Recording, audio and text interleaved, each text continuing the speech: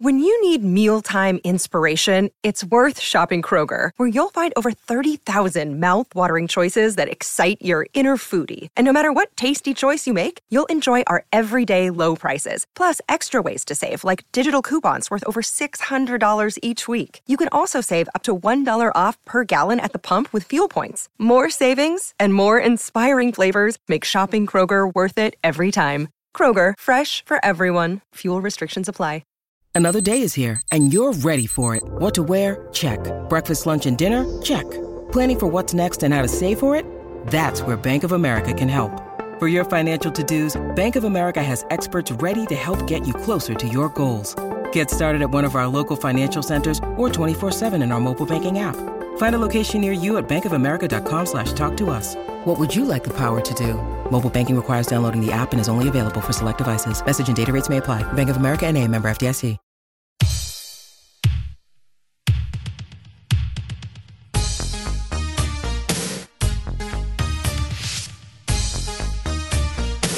The white stuff.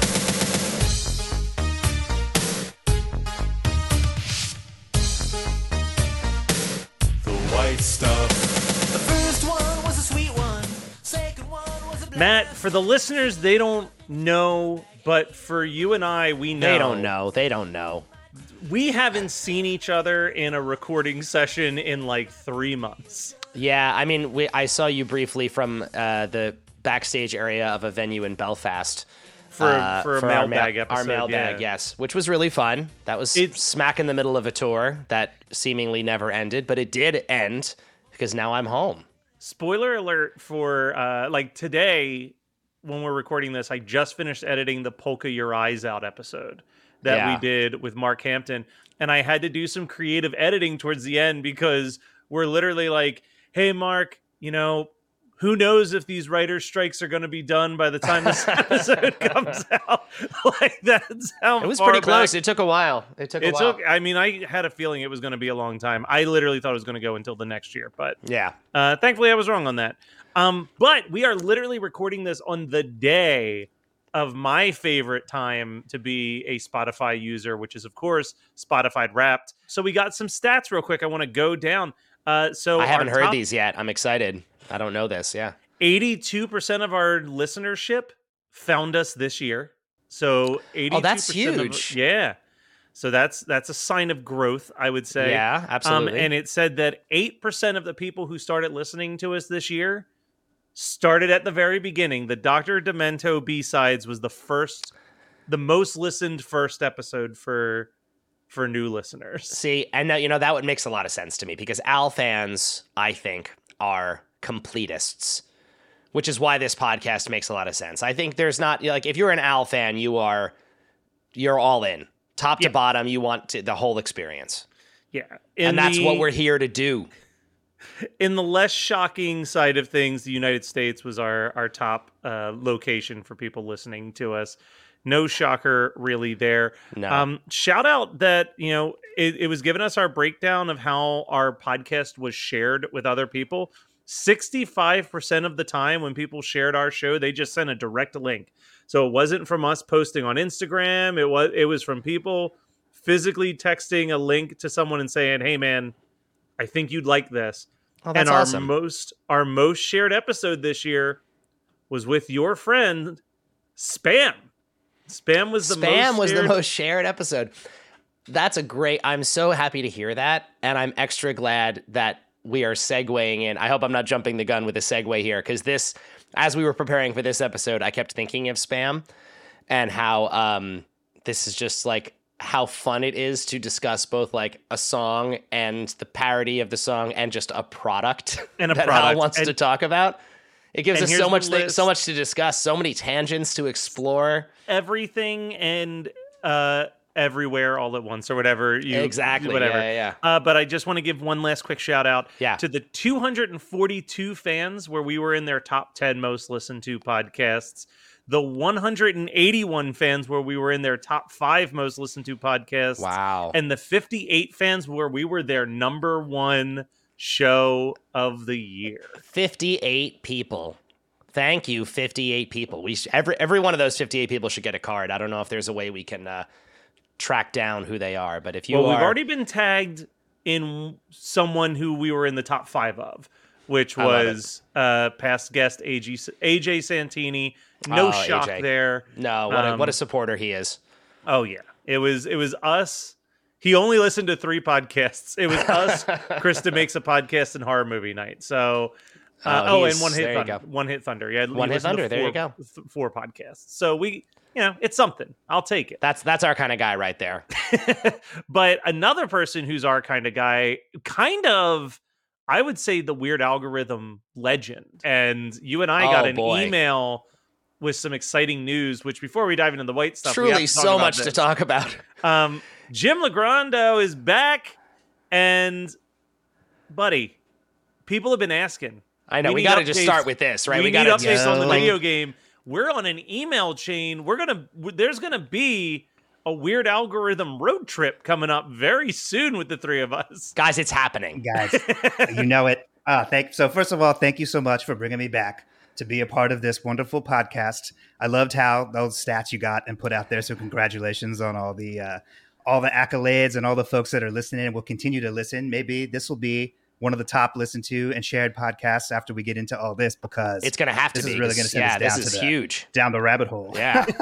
And it's cool. It's great to see you guys again. And yeah, hey man, I didn't know if we were going to wait till later or we were going to start it all off, and let's do that. So yeah, since we've all talked last, I was doing a little research. And I watched so I listened to the mailbag episode where somebody brought up a question in the mailbag of what's going on with this. So we know that it's out there and people want to know what's happening with it. It comes up all the time. Again, people in my regular life will just say to me, what's up with the video game? Ooh. Like, is anything like people ask me about it like at bars. I want to ask a very quick question now that you've mentioned that, because you just toured Europe for like 2.5 months. I did. Yeah. Anyone during those 2.5 months ask about the game? Oh man, a couple people talked to me about the show. I don't remember specifically if anyone asked about the game, but because often it's in that setting, it's like me walking through a crowded venue, and someone stops me and is just like, "I love the Weird Al podcast," and it's like, "Oh, thank you so much," and it's not much more of a conversation than that. And then I say, go grab a sticker from Jane at the merch table. Yeah. That's how we do it. So I don't remember specifically, but again, it has come up a hilarious number of times. We have really captured imaginations here. And I'm sure it's only going to be more talked about once we finally get into it and see what's up. So just as a quick origin for the background of the listeners of what's up, I was watching some show on Netflix that was about people that sell, the sports cards and comic books and stuff that has value and how they auction it off and that sort of thing. And one of the people on there is a vintage computer collector, because in fact, one of the things that they were going to try to sell was an old Apple that was complete in the box or whatever. And so it made me think, there's got to be people out there like that. And I was telling Matt about it, and we were going to look into trying to reach out to this guy who is, I guess, semi-famous for collecting stuff, beyond just computers and whatnot. And we were trying to figure out how we were going to get into that. This guy lives somewhere, I think, in upstate New York or somewhere, I don't know, that's not necessarily near where we are. And I had the opportunity then shortly after seeing this to go to a convention, I guess, is what was happening in the Philadelphia area called Too Many Games. Yep. And I went to this Too Many Games, this thing at the Oaks. And as I was walking around and looking at this place, which was massive and beyond there's people selling all kinds of video games and collectible toys and the whole sort of thing. And I rolled by this booth that had a working Apple IIgs sitting there and is operating. And I was like, oh my God, whoa, what is up with this? I'm like, guys, you don't understand. I started to tell him the story of this, why we needed to have access to this computer. And the guy's like, whoa, this isn't ours. It belongs to some other person who's here with us, but isn't here right now. They walked away and went somewhere off site or whatever and wasn't around. So I got their information and then followed up with them. And it turns out that these guys operate something called the Vintage Computer Federation. And it's based out of New Jersey, so not far from us, Matt, that we can just go on this field trip that we alluded to and go near Red Bank, New Jersey, to go to the Info Age Science Center, where they told me that they have a working Apple IIgs that is there, and they are beyond excited to have us come in there and visit them and see what the heck is on this game. So when I reached out to this person, I called them, And I told, so I said to this guy, I'm like, I don't know if this is going to be the strangest call that you had today or this month, but I gave him the background of, making this, for anybody who's just tuning in now and not sure what's happening. This is like a year in the making, this whole journey. I just was going to say, I think it's the King of Suede episode. Yep. Is that where this first came up? Yeah, that was 3D. I know. This was several albums ago. If you want to, we can do a summary, but if you want the full backstory, you go back to Jim's first appearance on this show on King of Suede, and that'll give you the actual origin, the complete origin story of this game. And the TLDR of it is that when I was in 5th grade, I had learned how to program basic computer language, and my friend Rat Bear and I made a Weird Al game in BASIC, and I found the disc at my parents' house. And assuming that it's still in working condition, which it should be because I haven't done anything with it other than keep it in a drawer, we should be able to put this 5-inch floppy disk into this Apple II GS and boot up the Weird Al game and see what it is, what's in the game, whether or not I even finished the game, because I'm not even sure if we finished writing it, but it's going to be great. So when I called and talked to this guy, I was like, look, we don't know what's going to be on it. If anything, it's going to be like that Geraldo episode where they try to get into Al Capone's vault. Yeah, exactly. There wasn't something there, except for I know there's something there. And I remember also, Matt, whenever we were talking about it, sure, I was like flying home whenever I was like, well, I should bring this with me. And then I was like, wait, no. Yeah. I'll wait till I go home and I'm driving, because I didn't want there to be a chance that I put the floppy disk through the X-ray machine at the airport and then it just goes and disintegrates. Oh my God. Everything that would have been on it because of the magnets, and then just everything would have been lost. Good call, Jim. So, that might be a thing. I don't know. That's crazy. Well, look, I only assume, they have that whole thing where it's like you can't take film through it or whatever else. I was like, we're not leaving it. No, we need to, for the road trip even, we need to protect this disc like we're doing an organ transplant. Oh my God, if we, you know what I mean? We got to put it on ice. Jim, are you willing to handcuff a briefcase with just the floppy disk? Absolutely. We just gotta procure. I mean, if we're gonna film this to post on socials, I think we do need to play it up as much as we possibly can. Oh my God. All right. Well, absolutely, man. Very exciting. Guys, stay tuned.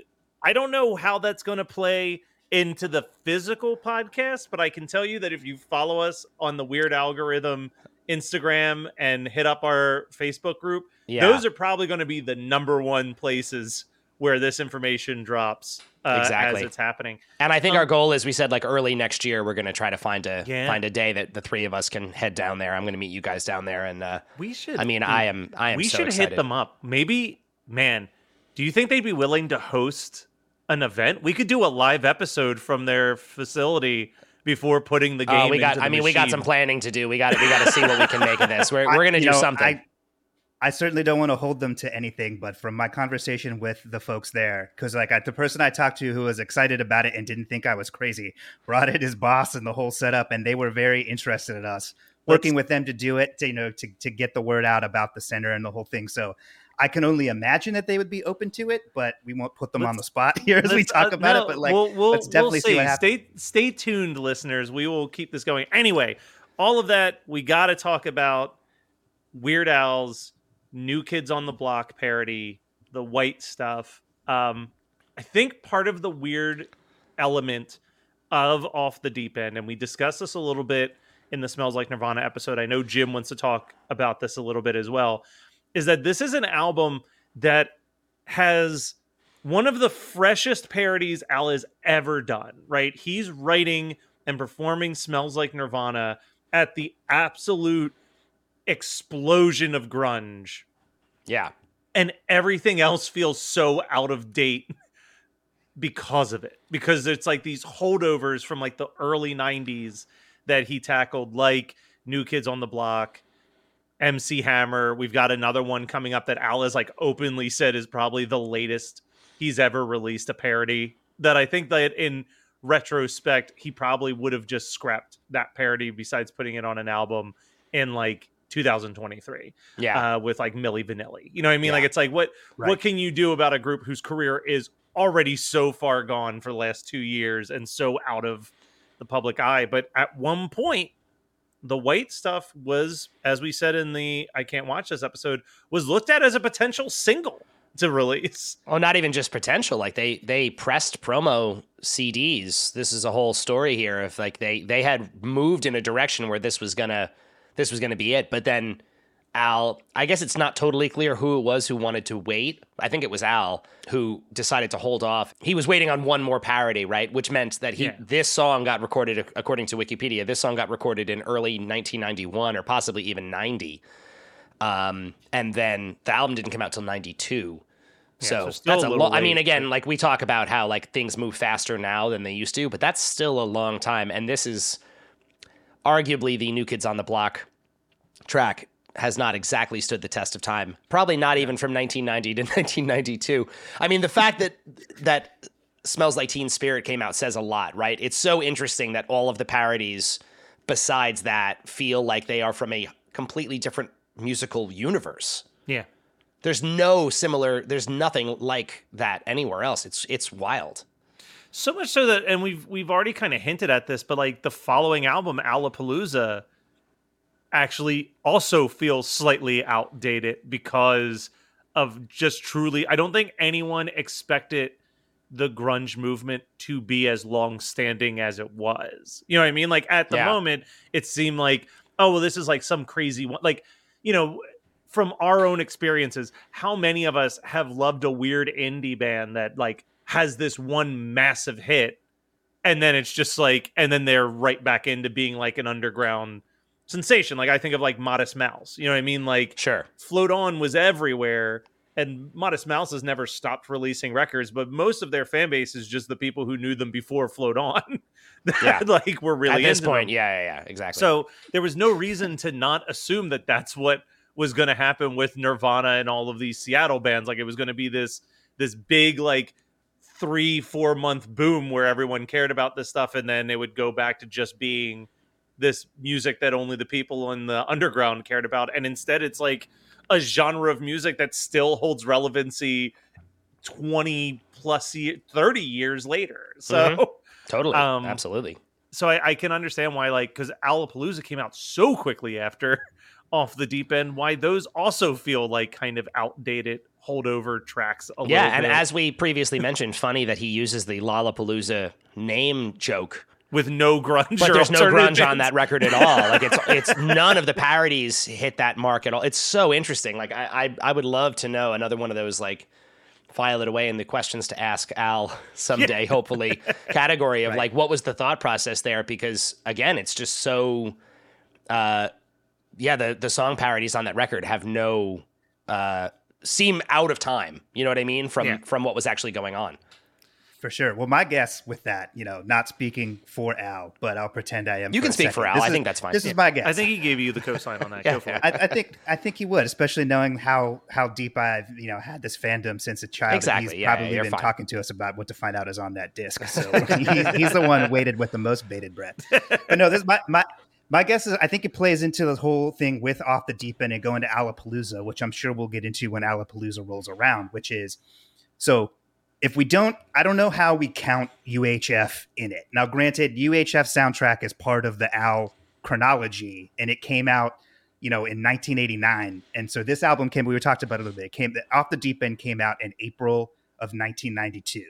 But prior to the UHF thing, which, we talked about didn't really do well commercially, it was even worse in 1988. So that's 4 years between his even worse and then this coming out.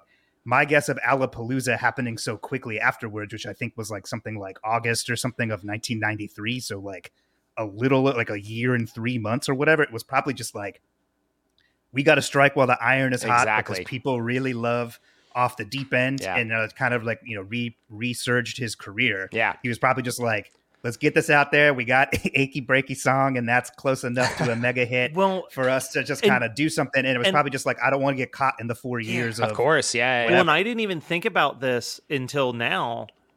Also, Alapalooza's 12 tracks.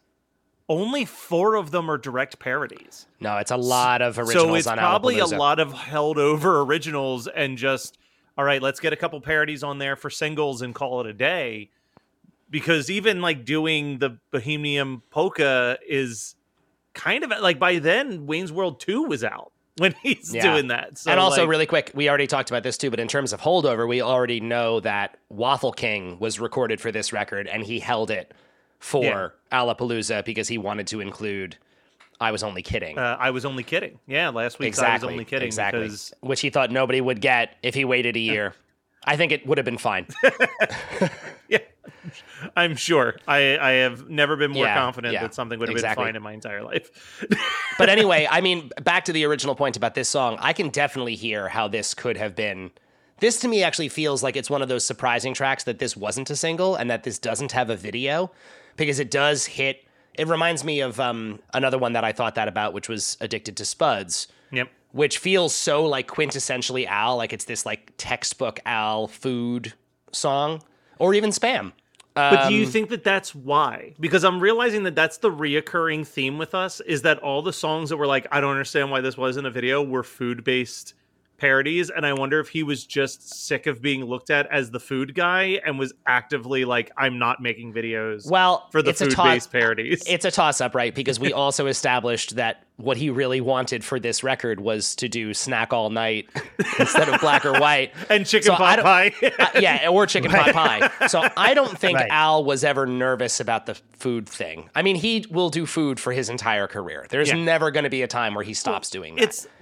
I mean, I get it in the sense of like, you know, they talk about how like math is like the international language, like math is the same across the board. Food is kind of right up there. You know what I mean?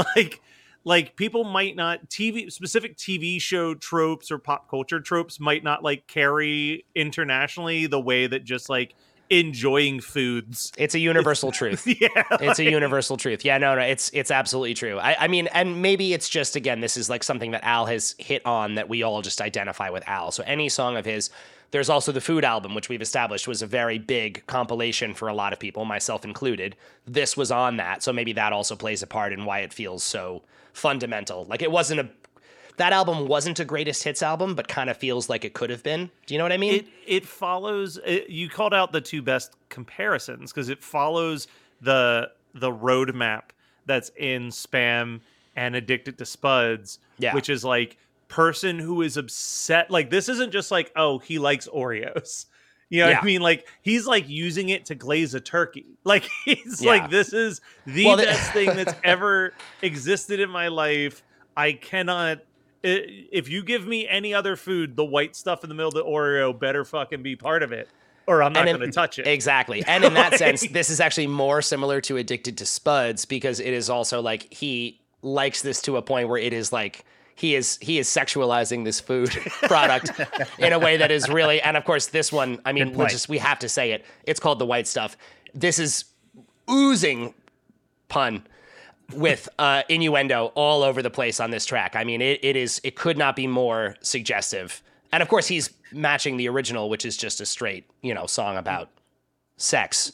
And which I will say, all of that nuance was lost to me as a 10-year-old listening to Off the Deep End and having no idea that it was anything other than talking about Oreos and being a parody of a New Kids. And I was reading some comments online of people specifically saying that like they were playing this song like on their tape deck or whatever, and their mom heard it and was like, nope, and just hit stop, like just assumed the worst of what this would, not even really listening to the lyrics, just hearing that and being like, you're not listening to this. Look, and in a way more innocent way, as I've called out, this is the episode that's literally coming out just before Christmas time. So sometimes when people talk about the white stuff, they're talking about the snow. Merry Christmas, everybody. That's all Al could be talking about. That's probably what it is. Snowfall. That's definitely it, yeah. All the things Al could have been talking about. Cocaine, fluffy towels. I don't know. Yeah, I saw some internet insanity where people thought it was about fluffy towels, and I was fluffy just towels. Thinking, like, I saw it too. Doesn't it go Oreo? Yeah, no, it's in the chorus. Like, how there's obvious no is that? room for interpretation. This is very clear. There's no literally the chorus is I love the white stuff in the middle of the Oreo. Yeah, no, this is, I mean, we like to dive deep on this show, but anything else is a mega reach that I'm not comfortable making. This is definitely about Oreos. Well, you know what? Sure. I won't lie. If you just look at the verses, the idea that this is about cocaine still kind of holds. If we ignore the choruses, yeah. Yeah, the first one was a sweet one. The second one's a blast. Soon I finished off the bag.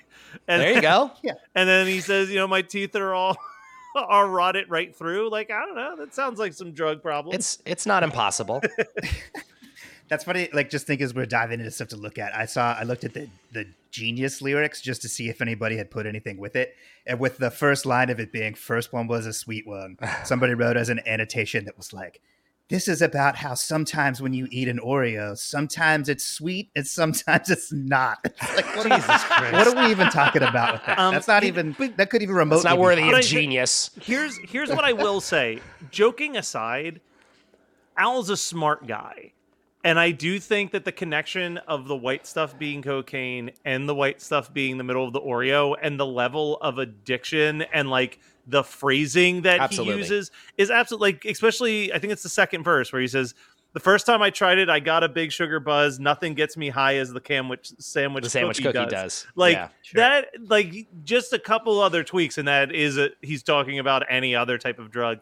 But yeah, the best line in this whole damn song for me is I love the filling most. I'll rub it on my roast, mix it into my coffee, and spread it on my toast. It's an excellent rhyme structure. I mean, this is such a great parody. He also does the thing in this, just looking at the lyrics again, that I love so much, when he can actually match a line. Oh, yeah. In the original song, in verse 1 or verse 2, I think it is. Verse 1. I can see it in your walk and tell it when you talk. See it in everything you do, even in your thoughts. He manages to keep the same line. He's like, you can see him in my teeth and tell it when I talk. That's the same line. And he's addressing the fact that you can tell he likes Oreos because they're stuck in his teeth. That's just like so many. Pancreas just so went good. into shock. He's so smart sometimes, and his ability to like stitch them together and keep so much of the connective tissue the same while talking about something totally different. It's just so good. The cadence of it and everything is just spot on. We talked about this. He's a master. We talked about this in about 2 weeks ago on the Poco Your Eyes Out episode. Mm-hmm. With how smart a lot of this is. This album, I think, is one of his most some of his most smartly constructed songs. Because like if you remember Poke Your Eyes Out, we kept bringing up how he does like Do Me by Belle Biv DeVoe, and then literally the next, like there's Do Me by Belle Biv DeVoe, Enter Sandman pops in the center, and then it connects into the Humpty Dance where he repeats the Do Me portion of that, and like there's just like a lot of like he's really like tying a lot of different threads. His brain must look like any detective's like string board. The string connecting the clues. Yeah, exactly. No. It really is. Yeah, it's great. I mean, I have to also bring, because we were just talking about the original one again. It's like, did either of you go back and listen to the original, the New Kids on the Block track for this? I didn't. Should I have? No, not really. I just have it in my brain permanently because my wife found that record somewhere when we were out looking at records, and so I have that as part of the collection. So I've heard the original, and then as growing up, I have my friend's older sister bumped that Hangin' Tough record constantly. So whenever I heard this as my first, I don't know if this song was my first foray into Al, but it was first like more of a cognizant one in a way, because like I certainly remember seeing the Fat video, as everybody probably did. Yeah. But like, I think at the time that video came out, I was like 7. So I was like not necessarily concerned about asking for tapes and stuff to have. It's just like, oh, that's a goofy thing. And I see this fat suit. Or whatever. Right. And it wasn't until I had a friend who brought the Off the Deep End cassette tape to the YMCA after school program that I went to. And we sat and listened to it. And then just like me having such an intimate knowledge of hearing, Hangin' Tough a bazillion times at the time. And then hearing this perfect rendition of that song, but about Oreos, a cookie that I love like none other. It just put it all together. And I'm like, who is this Al guy? I got to get in and get everything I can get my hands on. So that's awesome. Cause that's great. That's an important, memory to have and note to have the first time where you really clock the joke, the parody, like what it is, like to know the original and then hear his and be like, oh my God, I just can't believe he did this.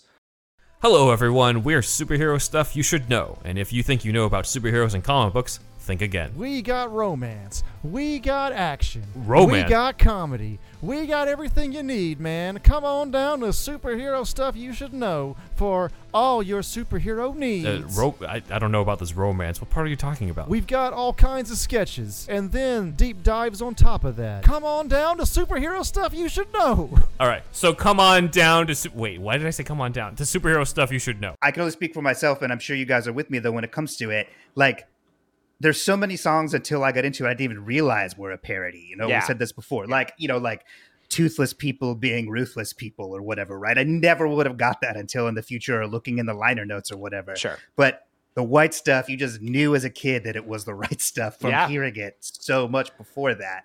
And maybe, you know, I guess as an adult and whatever, because obviously Al was trying to sell records to people with disposable income and not necessarily 10-year-olds. Right. Like, I'm sure the world had moved on from New Kids on the Block, but as a 10-year-old, it was still going strong with people like dancing to it or coming up with routines or whatever else, even though that Hangin' Tough album came out in 1988. I know, it's crazy. That was 4 years separated from the release of the New Kids record and this parody, which is a long time. That's extremely long, especially from Al's standards. Like, the early albums you give a little bit of credit to because he's kind of going for more classic songs, but no, at this point for him, that's a big gap. That's a big gap, especially trying to do. Although, I mean, and then literally next album though, he goes for a way bigger gap for MacArthur Park. Like, he'll move into this territory where he'll just pick something that's intentionally like a way deep classic. Like, he'll go way back, which doesn't usually work for him. Maybe The Saga Begins is the only exception to that. It's interesting for me because I'm a little bit younger. So I remember I definitely did not know the New Kids track, which, side note, when I looked it up, I would have never known that the original version of this song is called You Got It. Yeah, The Right Stuff. The Right Stuff in parentheses. But the actual name of the track is You Got It. Like, what a terrible name. That was a terrible idea. You know Should what not have done that. This is one... I agree with you, Matt. I knew this song before I ever heard the New Kids on the Block song. But I think, unlike a lot of those other songs that we've talked about, even though I didn't know what the original song necessarily was, I remember hearing this and knowing that it was definitely a parody of something. Mm-hmm. And I think I even concluded that he probably changed the right stuff to white stuff. But like the rest of the song, I had no clue. Like, it's just interesting for me to go back because obviously I have heard the original now a few times over the years, but I went and listened to it again. This is another great example. Al's parody is about half as long as the original song, and thank God. It is way too long. There's no extra lyrics. They just take like a big like break where it's just the got to be a dance break. Yeah, that's where they have to dance in the video and at the live shows, Matt. Show some Side respect. note, and in the music video, this is another important thing because I watched the music video too because I'm really good with my research. And in the video, they do this ridiculous dance where they put their like thumbs through the front of their belt like they're cowboys, and they kick their legs out to the sides in this it's like a classic left, dance. right. But is that they didn't invent that, did they? Yeah, that's the New Kids dance, as far as I know. Is that's really them? Like, am I watching the original creation of that dance in the video for this song? I think that it may be more because in the song "Hangin' Tough," isn't there like a line of something about doing the New Kids dance in that particular? Is that song? what it is?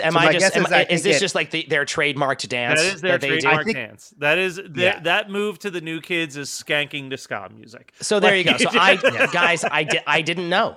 I saw this video and I watched them do that dance. I was like, oh, that's so weird. Like, I have seen many people do that dance and probably only making fun of New Kids. I didn't actually know the origin. Yeah, it's like someone doing the Carlton when they hear exactly. unusual, or like people doing his dance to Apache. You know what I mean? Like, well, that is the dance that you associated. I gotta say, it's a pretty dope dance. Look, how many people are out there creating their own dances anymore? You gotta give it up. It's a little bit awkward, but in a way that I think is actually very charming. I don't know. There's something very simple about it because I think choreography now in pop music has gotten so intense, and everyone does these insane. Like, everyone has to be like a next level pro dancer. Even like kids on TikTok are impossibly good at dancing. And watching these 5 awkward dudes just kick their legs to the sides, it's so stupid. Look, but the fact that everyone loved it so much makes me really happy. I was going to say, what's more likely for Wheatus to be able to do at a live show? Like what Britney Spears does or what the New Kids do? And no. It seemed like they were all doing the best they could with what they had. And I respect that. Maybe it was such a sensation because it wasn't so difficult, so everybody could do it. So then you could just mimic it with no. Yeah, with no you know what? Really Maybe what that's it's come they were down keeping to. it accessible. Yeah. Line dances are too damn hard. I remember it was around Teach Me How to Dougie. I was like, I can't do this. And that's when I realized that I had officially hit the point where I was not going to learn any more new line dances for weddings.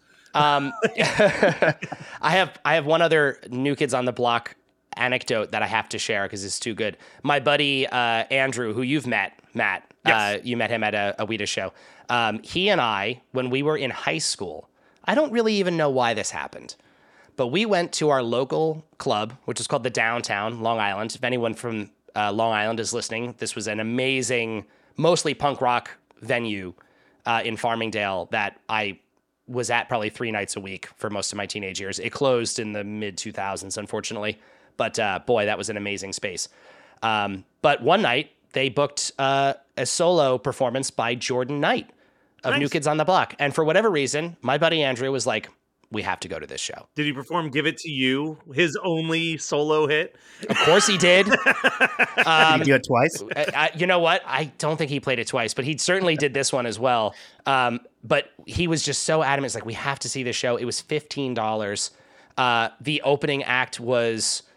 It's fun. The opening act was Greg Raposo, who was in Dream Street. Okay. You remember Dream Street? Vaguely. Very, very short-lived. Like they had one minor hit, and then the parents of the kids got in a fight and they broke up. But he was from Long Island, so he opened for Jordan Knight. And then the other act, I tried to Google this leading up to this episode, and it just does not exist anywhere. But I talked to Andrew about it in anticipation of this. It was a pop group from Long Island who were called INT. Just the letters INT. Mm-hmm. And we were like, what is this? What does this mean? And then when they're performing the very first song they do, the chorus of the song was just like, hush, hush, I'm not telling. And we realized that was what it stood for. They had their own title track, I'm Not Telling. There is if anyone in the world listening to this show has any record or history of the Long Island pop group I'm Not Telling, INT, I will...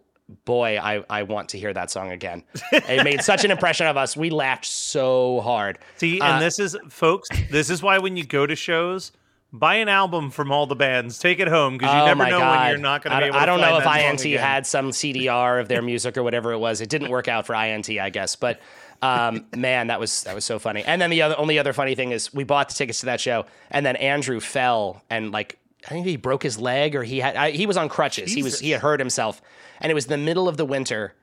It was snowing, and he was like, "We have to go to the show." I'm like, "Dude, do you really want to go see Jordan Knight on crutches in the snow?" And he was like, "Yeah, we can't miss this show." And he the amount of trouble he went to with me. It was just the two of us, but he was like we got to the door of the venue, and there's just this enormous ice patch, and I was like, "Dude, you are going to die trying to get into this show." And he was like, "No, we got to do it. We got to do it." And we did. We saw Jordan Knight, and he put on a pretty good show. We had a good time. Give it up to Jordan Knight. And then the only other guy, was it Joey McIntyre was the other guy from New Kids who had a minor solo career. Same year. So, I obviously do a podcast about one-hit wonders. Same year, both of them released their solo albums and had their minor hits. So Joey McKnight had Joey McIntyre. Sorry, Joey McIntyre had Stay the Same. Jordan McKnight had Give It to You. 1998. 10 years after Hangin' Tough came out is when they finally put out their solo albums. At the same time, it's so weird. Talk about missing the boat by a large margin. Yeah. Also a weird thing on this song, this is only two of them really sing lead on it, and it's Jordan Knight and then Donnie Wahlberg. And Donnie Wahlberg did not ever do anything after New Kids, musically at least. He just bailed. That's not as weird as it may seem, and the reason why I say that is if you ever... I got bored one day and looked this up, but if you scroll through even NSYNC's albums on Wikipedia, people write down who sings lead on what songs. And across those 5 guys, it is basically just Justin Timberlake, and I forget who the other guy is, singing lead on every single song. I think it was Justin, and then JC Chazé did most of the lead. Yeah, no, it is similar to that. And Backstreet the other Boys guys are there to harmonize, and maybe they'll throw them one solo song each album, but it's very clear. Like these are, I think that's what actually made the Spice Girls so interesting is like, I never realized this until recently, but literally rewatching old Spice Girls like music videos, every single one of them sings lines in every single song. Like they are a true ensemble versus. Yeah. The Backstreet Boys kind of did that too. They definitely they all took turns doing lead. But I think the thing that surprised me about this was that Joey McIntyre had a solo career despite not being the lead singer at all in New Kids. And Donnie Wahlberg, who was a lead singer, just decided he wanted to went on just to be a Wahlberg, I guess. Too. He was going to lean into becoming a Wahlberg full on, which is probably a smart call, honestly. Well, right. Well, Joey was the young one, so I guess he had more time to put his solo stuff together. He was the young one. He was like the cute one too, right? I guess he was just so cute. Yes. Everyone liked him for that. Yeah. You know, and at the behest of turning this into a New Kids podcast, but so much stuff to find into, I found neat just looking into it. The song White Stuff has co-writing credit of Al and a guy named Maurice Starr, I think is what it was. And I was like, who is this guy? And what else is up? I looked into that. Yeah. And that's a guy who was very much like the Lou Pearlman, new NSYNC type thing, where he had put together New Edition.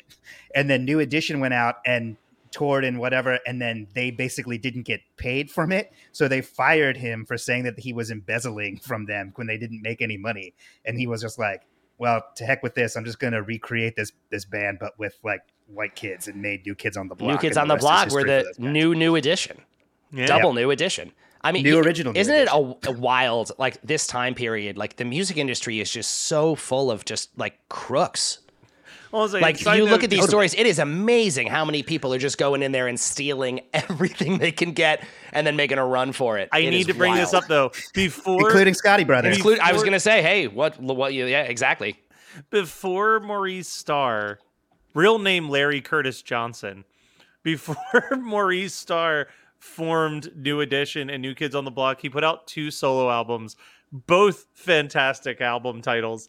The debut album was Flaming Star with 2 R's because he was Maurice Starr with 2 R's.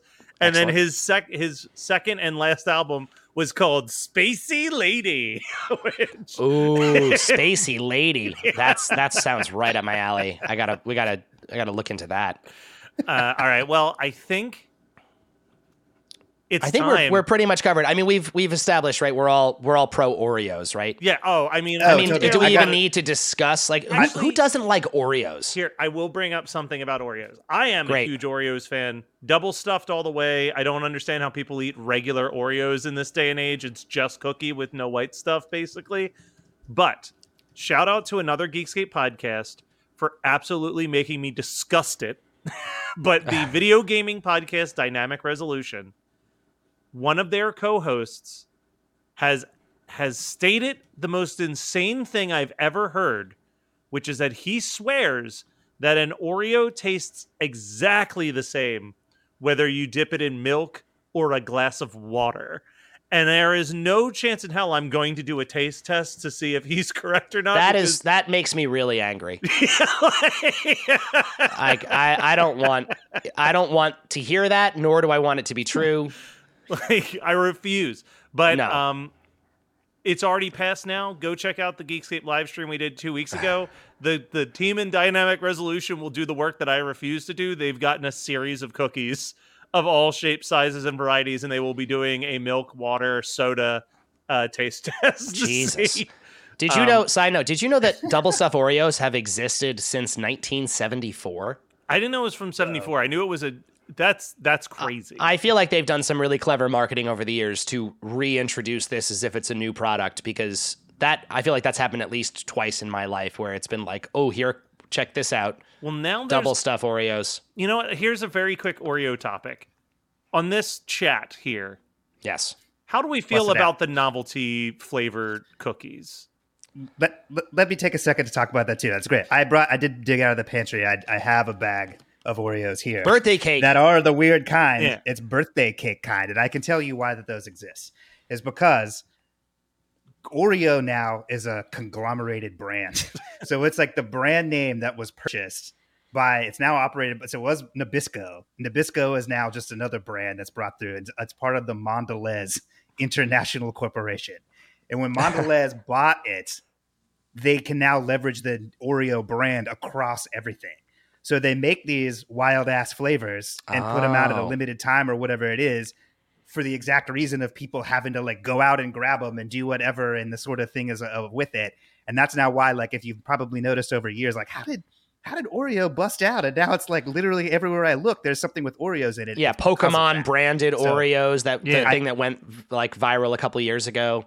It's totally them like doing all of the, like I was at Target yesterday and I saw that there's hot cocoa Oreos now, which is chocolate cream with a layer of marshmallow cream. So it's like dual creams. I have to tell whatever. you. Now, whether it tastes like that or not, I have no idea. I didn't purchase them, but that's why it's now on like, they leverage the Oreo cream or the name onto like, I've seen ice cream cones that are like Oreo cones that you would it's just basically the chocolate wafer or something, or they make candy bars now that have allegedly Oreo cream in it, but I don't know if it's actually the same sort of thing, because it's just the name Oreo is just so known from everybody that I think back in the day there was just regular Oreos, and then someone's like, why don't we just people like the cream, let's just double stuff them, and they have them. And those were the only ones that existed, except for then there was, you may be too young to remember this, but there used to be something that was called Oreo Big Stuff, and they had a commercial that was like that song, like Mr. Big Stuff or whatever. It's like, it was like, Oreo Big Stuff, and it was a giant. I remember it. Oh man, I remember getting now this as a kid, because kind of became like the mega stuffed cookie essentially, where no, it's like it was too big. It was like an Oreo Big Stuff was like 5 Oreos combined into one. It was like as big as you would think of like a chocolate chip cookie might be from like Subway or something. And so the wafer was that huge. It was like 2 or 3 inches across. And it was like, I know you can't see this as a podcast, but you guys can see it. It's like a ½ inch thick of cream. So it was like 6 Oreos in one. And they would come in a box that I think it only had 4. Maybe there was 6, but I think it was 4 giant cookies in a small box.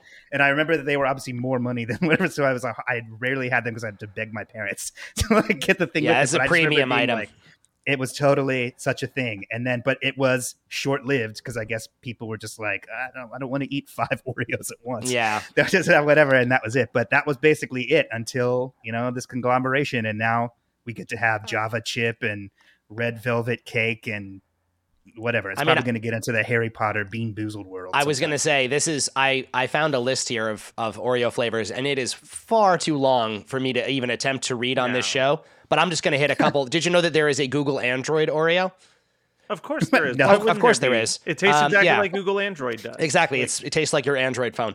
Coconut Delight Oreos, Strawberry Milkshake Oreos, Blueberry Ice Cream Oreos, peanut butter Oreos, brownie batter Oreos, banana split cream Oreos, gross, berry burst ice cream Oreo, candy corn Oreo, American cream Oreo, I have no idea what that means, lemon twist Oreo, triple double Neapolitan Oreos, prime berry Oreos, watermelon Oreos, limeade Oreos, SpongeBob Oreos, of course, fruit punch Oreo, caramel apple Oreo, cotton candy Oreo, root this beer is like being in float Forrest Oreo. Gump. You're like naming different. I know. types. Marshmallow crispy Oreos, toasted coconut Oreos, cinnamon bun Oreos, filled cupcake Oreos, fruity crisps Oreos. Oh no. Okay. All right, Matt. Sorry. It's all right. You have no idea that was like a quarter of this list. Lady Gaga Oreos. All right. So I think it's time for us to do some rankings, though.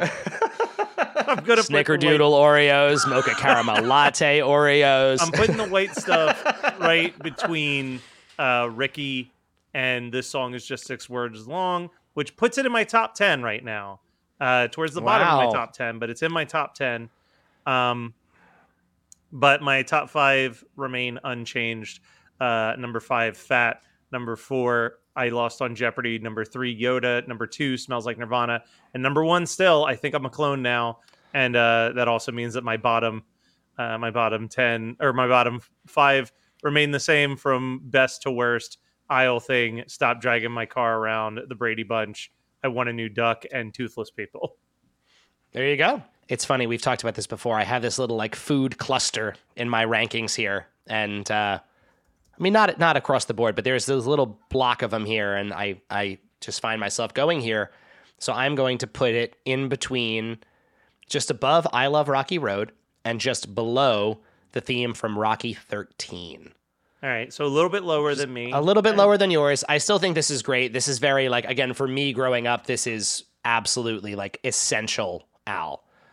This is fundamental stuff. It's not a single, it's not a hit, but this is one of those tracks where it's like, if you claim to even be something of an Al fan, I would assume that you know and love this song. And I might be wrong about that. I have no idea, but that's just like in my experience with people, this is just one of those like fan favorite, like Yoda or Addicted to Spuds or any of those tracks that are huge in his world for no reason other than that we love him. Song. Well, and that means that your top 5 remains unchanged still. Fat at 5, Smells Like Nirvana at 4, I Lost on Jeopardy at 3, Like a Surgeon at 2, and Yoda at number 1. And your bottom remains the same as well. Girls Just Want to Have Lunch, Stop Dragging My Car Around, I'll Think, I Want a New Duck, and Toothless People. Before we let Jim rank, Matt, if people want to see a better idea of our rankings, is there a specific place that they could go? You know it. WeirdAlgorithmPodcast.com. All of our rankings are there, and they're updated almost always on time. Yeah. Except for the occasional times where I forget. But for the most part, if you look, it'll be correct. Nice. Perfect. Jim, you've been here enough times. You know what you have to do. You're looking at the guest rankings list right here. Where are you putting White Stuff? Well, let me see. So looking at this list that I can see, take it to the top so I can see where we're at. How Polka Your Eyes Out is number 1. That seems wild. That seems wild to me. But I can't make this song number 1 because there's certainly ones that are behind it. But let's see. I think it's looking at this list. I gotta just based on this guest rankings, I gotta put it in between. I'm gonna put it in between Eat It and Money for Nothing because I think Money for Nothing, Beverly Hillbillies is a great song. But I like this one better than that. But seeing this guest rankings, it's got to be higher than You Make Me and Melanie. Even though it's pushing Yoda down a little further, it's just where I got to land it. All right, and what move do you want to make? What move do I want to make? Oh, that's a great question. Why don't we move You Make Me down below Yoda? All right. But looking at your top 5 for each of you guys, it's great. You put it in the right spot based off of what you're looking at. I mean, it's definitely deserves in the space that it is. And it's hard to I can't argue with what you guys have as a top 5 to try to push it up into there. I wonder with this, just thinking of the White Stuff before we, wrap it up and whatnot. I was looking in on Spotify, and as an album, Off the Deep End doesn't have that many spins. It has, I would say, less. It definitely has less than 500,000 spins for however long it's had to exist on Spotify. That's wild. And I just wonder if when it comes into this stuff, if it's just like the time frame of when it was. So like when I personally, I mentioned it before, like my experience with, the White Stuff and the Right Stuff was right in that 5-year window when it was a relevant thing. Yeah. But like, I can imagine if you're just coming into Al or like in the last couple of years, being 30 years removed from New Kids on the Block phenomenon, I could see how people are like, don't know the right stuff or they don't know where we're at with it because it's like,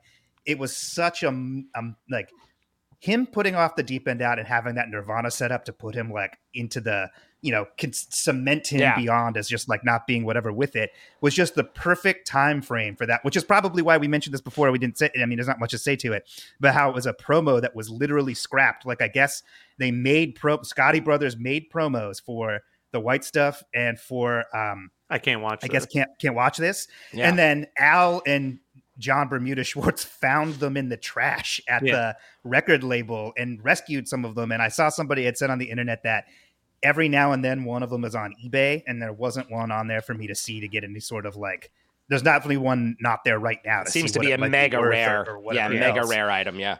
But my guess is just that like, okay, from this song being from 1988, but then he recorded the Nirvana parody and that being so timely and perfect to be the first single to come out and just basically carry the record. There was no reason to make this a single or a promo unless, he's basically doing one single more or less or any sort of follow up. I mean, how do you follow up Smells Like Nirvana with a 40-year-old song that had its time? We talked about the plumbing song too. Like, you can't bring that out because nobody cares about Milli Vanilli. Just let it rock. And if he already knew that he was going to do Alapalooza so soon, and then look, I don't just move on. Yeah, no, it makes total sense. Anymore is the other video that he did, and it's so low budget. Well, it's not low budget, but because there is some nice practical effects, but it is not when you're looking at what comes after that with the Jurassic Park music video, that's this giant claymation spectacle, you can definitely tell that they had a little bit of money to like do the special effects on the piano player getting massacred and You Don't Love Me, and that was it. Like, it was just like, let's just recreate that very cheap extreme music video where it's just black and white and us just like doing our thing. Yeah. Well, and you're Jim, right, Jim. I'm actually saying, like, of course, I'm being an old guy right now because it's like, at the time that I heard it, again, the Food album was new and this was still something called, like, why would anyone care about a parody of a New Kids on the Block song that, like, anybody who got into Weird Al at the, like, even the white and nerdy phase. I mean, at least Oreos still exist, right? We have that reference to hang on to for dear life. But yeah, no, I can understand why this wouldn't resonate with people, actually. So I take back what I said about this. You don't need to. It's okay, guys, if you don't love this song like we do. Well, we'll be back next week with some crazy. This might be the craziest episode we ever record next week, just based on who our two guests are. But before we go, Jim, at the time that we're recording this, one of the bands you managed just had a couple big tour dates announced. And this is going to come out maybe exactly a month before that 4-day tour. So you want to do a very quick promo of that before we bounce? Yeah. So those listening, I manage Punchline, and they probably just wrapped up having an amazing holiday show in Pittsburgh. So if you were there, thanks for coming and saying hello. I think Matt and I are both going to be there, so you can come say hi to us at that show. Well, you already did, according to the time this came out. But the shows that'll be happening. Hope you retroactively January. Came and said hi. Exactly. In January, Punchline just announced that they're going to be doing some 20-year anniversary shows for the album Action, where they're going to be playing with Hot Rod Circuit, who will be doing anniversary show for their album. So it's going to be great. If you have a chance to get a ticket to it, if it's not sold out by now, please do. And we hope that we'll see you that weekend, and there'll probably be more shows next year, but that's what we have for now. Yeah, that's for the listeners in Connecticut, Massachusetts, New York, and Philadelphia.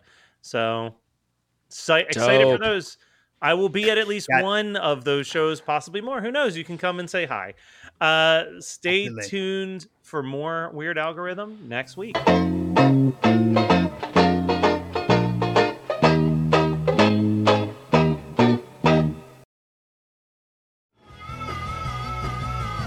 You're listening to the Geekscape Network.